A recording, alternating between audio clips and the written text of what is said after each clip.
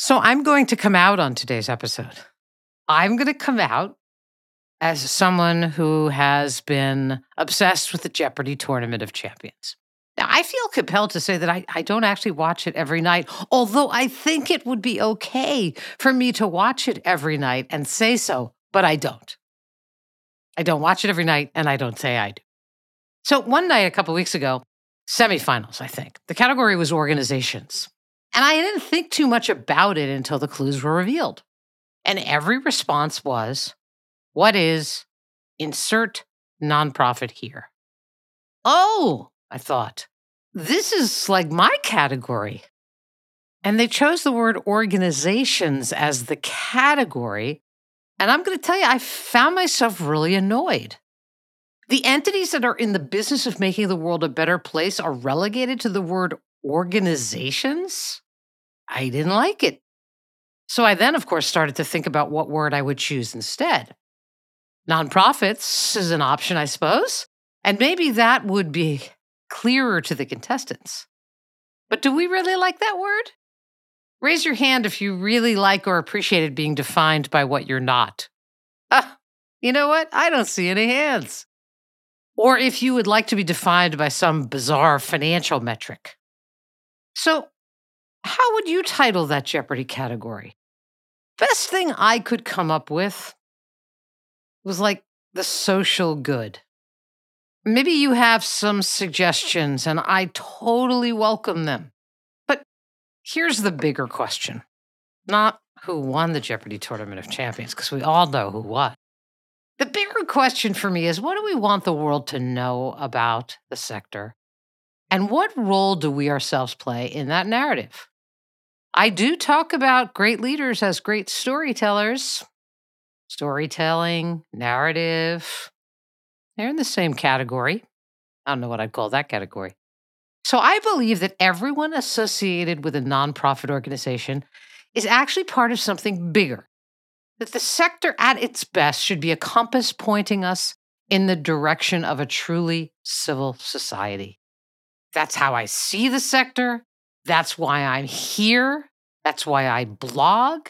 And it's why I consider myself a champion for the sector and a kind of nonprofit evangelist. Today, I want to talk about what this is all about and the role we all have to play in changing the narrative. Greetings and welcome to Nonprofits Are Messy. I'm your host, Joan Gary, founder of the Nonprofit Leadership Lab, where we help smaller nonprofits to thrive. I'm also a strategic advisor for executive directors and boards of larger nonprofits. I'm a frequent keynote speaker, a blogger, and an author on all things leadership and management. You can learn more at joangary.com. I'm a woman with a mission to fuel the leadership of the nonprofit sector. My goal with each episode is to dig deep into an issue I know that nonprofit leaders are grappling with by finding just the right person to offer you advice and insights. Today, it turns out that the right person is me. So, my friends, let's think about it. Many of us work every day to change narratives. We work one-on-one with clients to help them consider a different narrative about where their life could go. We try to change the narrative about the unhoused or what it means to be non-white. We look at the stigma associated with diseases like diabetes, or the narrative that some old finding in a historic home tells us about the rich history, tells us a story about a time long ago. I could go on, but you know where I'm going with this. This is what we do. We change hearts and minds. We change lives. We change narratives. And when it comes to our own work, how do we do? Not really very well. At all. We are not very good ambassadors for the nonprofit sector. And in fact, we are often quite lousy at it. And when I say we, I'm not talking to the executive director or the board chair who might be listening or the development director. I'm actually talking to about a gazillion people.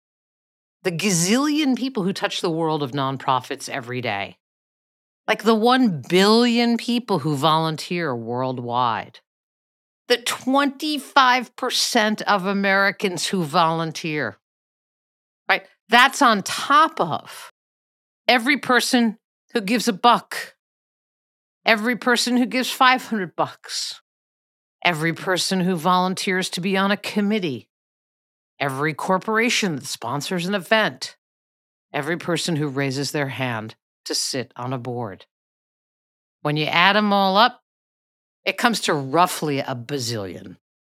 Okay, so there's this massive army of ambassadors who spend every day thinking about how to make the world a better place and spend some portion of every day doing something about it.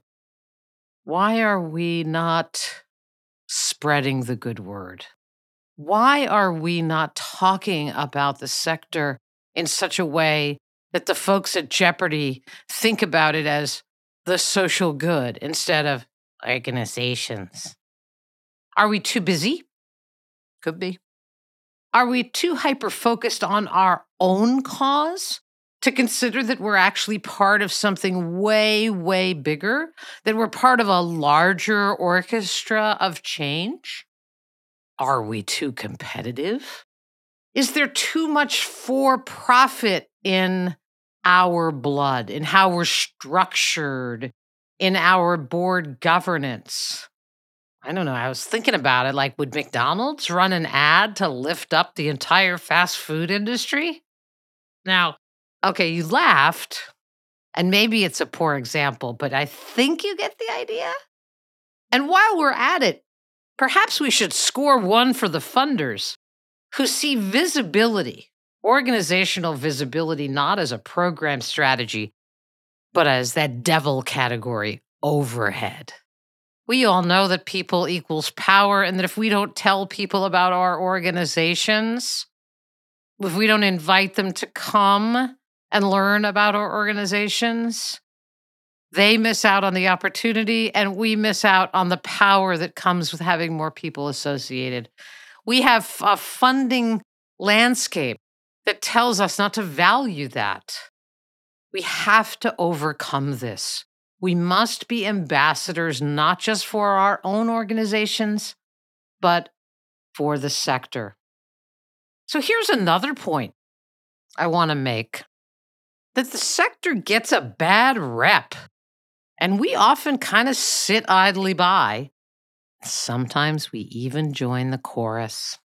No, I've never met an executive director or a board member who has whined about the dysfunction that exists in nonprofit organizations. No, that's never happened to me.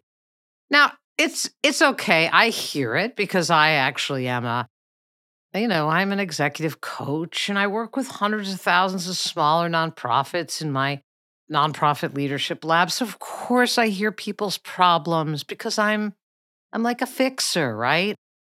But not only are we not good ambassadors, we often talk smack about the sector, and that's not really good for our sector either.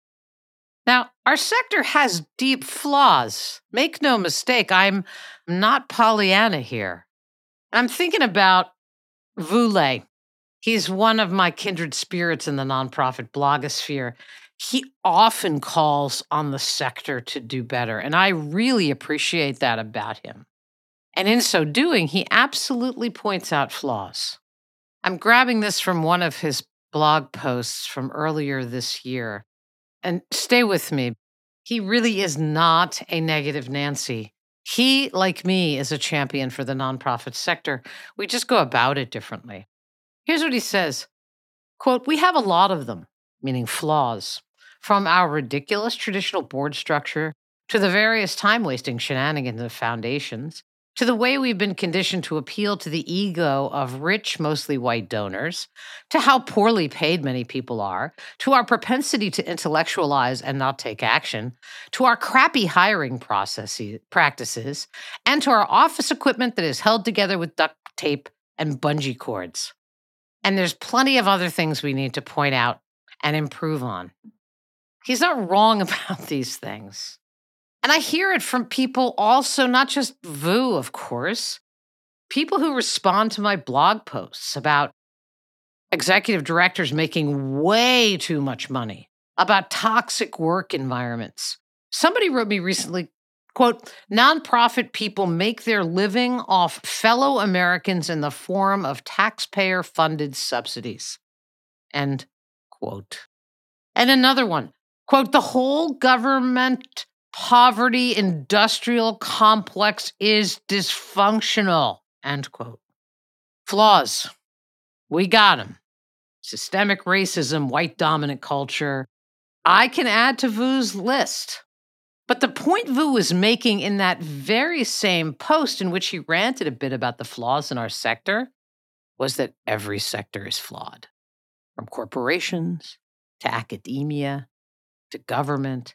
And in fact, many nonprofits actually exist to fill the gaps and solve the problems that are caused by those other sectors. What's my point? My point is that so much of this negative framing goes unchallenged, and there is a price to pay for that. And when we come back, I'm going to talk a little bit about the price, and then let's start to talk about what we can do about this. The Nonprofit Leadership Lab is led by Joan Gary and is the world's best online community for leaders of small nonprofits. Learn how to raise more money, build the board of your dreams, grow a large audience of supporters, and so much more. To learn more and request an invitation to become a member, please go to nonprofitleadershiplab.com/podcast. That's nonprofitleadershiplab.com/podcast. So we are all in the business of changing frames, changing the narratives. And I am positing today that our sector has a crummy narrative and that we, the bazillion, I'm rounding up, I think, the bazillion people who touch the work of nonprofits and extract from it a remarkable sense of meaning and purpose are the best people to work to reframe that narrative. And I would argue we have to, because the impact of this negative framing is real and tangible. The first one, people are going to sit. They're going to stay sitting on their butts. They're not going to get out of the stands and onto the field with you. They're going to hear that nonprofits are screwed up and waste too much money or whatever that negative frame is, and they're not going to get into the action. They're going to give, how about this? They're going to give less money. They're going to give less of their time, their treasure. I think the biggest impact that it has is that we're holding keys they don't know we're holding because we're not telling them. We hold these keys to hope. And the impact of this is if we don't change the narrative, I think that our society remains cynical, gets more deeply cynical, because they don't see the glimmer of hope that comes from the nonprofit organizations right under their very own noses. They don't see the glimmer of hope that comes from knowing that their next door neighbor is a board member at one of those organizations and that they're inspired by that it gives them a sense of hope that there are good people in the world on both sides of the political aisle who share common values. We can't keep that to ourselves. It's way too important. There's all kinds of studies that say that since the pandemic, everyone knows that volunteerism and getting involved in causes that mean something is so much more important to people today than it was several years ago. And we're the keepers of that meaning and purpose flame, right? and we're too busy to share it. We're too busy to go and invite more people to come out of the stands and onto the field. And let's also talk about this. We're too busy to be out there so people can say, that's such an admirable person. I'm inspired by that person. I want to model that behavior. We need more leadership models. And I'm not just talking about people who have the title or the position. That's not how I define leadership. I define it by people who actually take a stand, who get out of the stands and onto the field. That's what makes someone a superhero, a leader, someone who, against all the odds, is still working one-on-one to get some person who's struggling with mental illness, the resources they need. And yeah, I'm talking about my daughter at Brookline Community Health. I'm talking about many of you. So let's review. We don't call our sector the right thing. It's called the wrong thing. We don't actually get out and talk about the nonprofit sector for what it is. If I had people guess in my town of Montclair, New Jersey, how many nonprofits there are, they'd guess wrong. They either take them for granted or they're not quite that visible. Or they'd say, oh, yeah, I guess the Y is a nonprofit, huh? Yeah, that's how it works, right? That the nonprofits in my community make Montclair a community. Otherwise, it's a town of 40,000 people. It's what makes the people I don't know in my town neighbors. I always thought Mr. Rogers was really onto something with that word neighbors. It's so rich. It's so emotional. It's so familial. It's so personal, right? I think that the nonprofit sector, the people who, that bazillion, they see everyone as a neighbor. Everyone as a neighbor. And I'm just convinced that we keep it to ourselves and we can't keep it to ourselves. There's too much riding on the work that we do for people to know too little about it. And it is our spirit and our drive, it is our belief that things can change that leads us to action. And the more they see people doing just that, the more action there will be and the more impact the sector will have. So let's talk about what we do about this. And I'm hesitating because I don't have all the answers.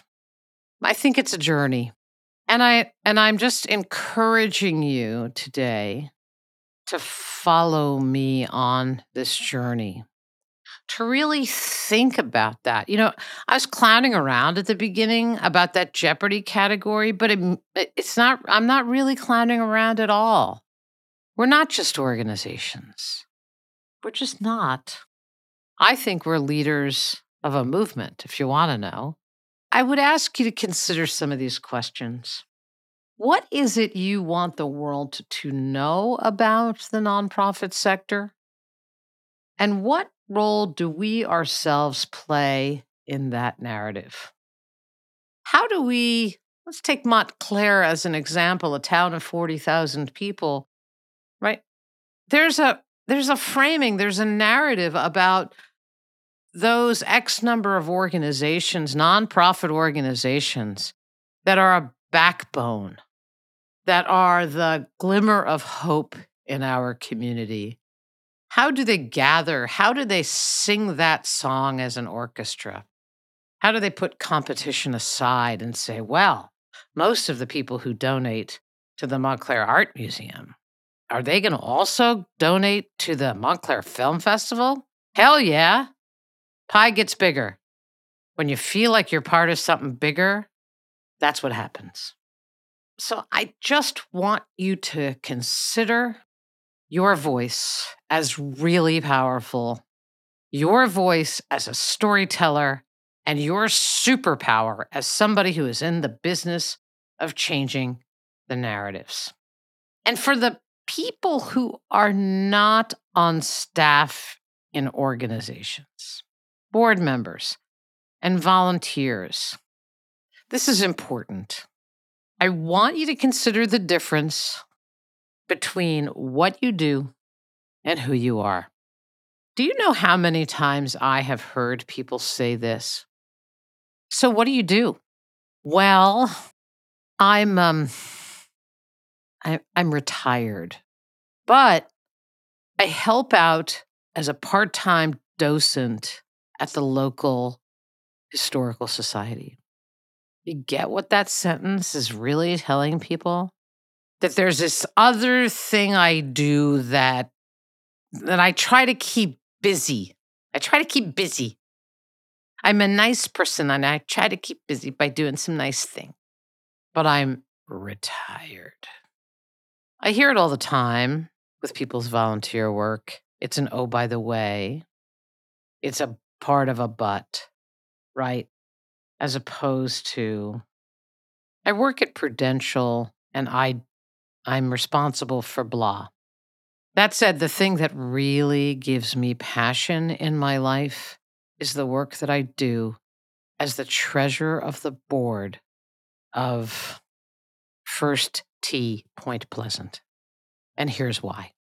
And I don't know if you've ever considered board service before, but I'm here to tell you that it gives me a sense of joy and purpose. Yeah, sure, it's frustrating from time to time. And I'm learning about storytelling and fundraising, and I'm going to get there. And that's a good muscle for me to exercise anyway.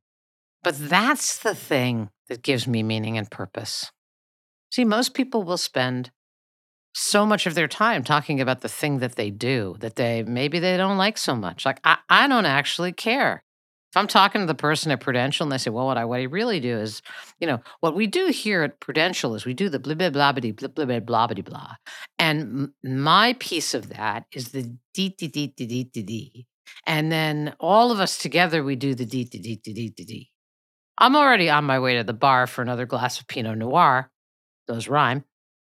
How about if you said, instead, I work at Prudential and my key responsibility is blank. That said, the thing that really drives me, makes me want to get up in the morning, that really fuels me, that gives me a real sense of meaning and purpose, is my board service at X. Or how about this? I volunteer and I prune trees at Branch Brook Park just near Newark. It's fine. How about this? Maybe I'm at a cocktail party and the person asks me, what do I do? Well, I've had decades as a television executive, and I now have the freedom to really dive into the things I love. I loved television programming then, but gardening is something I absolutely love. Have you ever been to Branch Brook Park? It is a Frederick Olmsted park and one of the most beautiful parks in the New York metropolitan area, with, believe it or not, more cherry blossom trees than in all of DC. Really? Yeah. And every Friday afternoon, I work with the most remarkable woman who has trained me to be part of a team that cares for those trees year-round through my work with the Master Gardener Program of Essex County. I love that work. I love the joy and the expertise this woman has, how she treats these trees. It gives me just such a sense of purpose to be part of that team. Do you see the difference? We don't do that. I'm retired on Fridays. I help out pruning trees. One actually fuels me. One makes me say, wow, that's awesome. I admire you for doing that. I want what you're having. The other one is just a transactional task, something that keeps me busy. We do this to ourselves, my friends. We are not intentional about how we talk about our organizations, the work we do, and the sector that is responsible for the biggest heaping dose of meaning and purpose in our society. And as I might have mentioned, there are a bazillion people who touch nonprofits every day. What if we all took on the challenge of changing the narrative, of introducing the other hundreds of bazillions of people to the meaning and purpose, to the joy and wonder of what it means to be part of change, what it means to advocate for the good? That'd be a hell of a good day at the office, wouldn't it? I'm going to be noodling on this idea in my podcast, on my blog, on LinkedIn. It's something I'm really stuck on. You know, I joke that the nonprofit sector needs a publicist, that we need to hire like a PR firm to get the word out, that people understand the superheroes that are resident in the sector, the remarkable work that they do in the most trying of circumstances. The hardest work there is often done by someone at a nonprofit organization. And I believe that reframing starts with us. So let's be thinking about that as we kick into how we approach the year, how we think about our colleagues in the sector, how we market and promote and talk and tell stories about the lives we touch, the causes that mean something. Our world is so hungry, so desperate for what we have, whether it's functional, dysfunctional, whether we're having good days or bad days. The world is hungry for meaning, purpose, and hope. Let's not keep it to ourselves. Let's keep talking about this, shall we? Thanks for the work you do. I'll see you next time. Thanks so much for spending time with me today. I hope you found the conversation valuable as you navigate the messy world of nonprofits.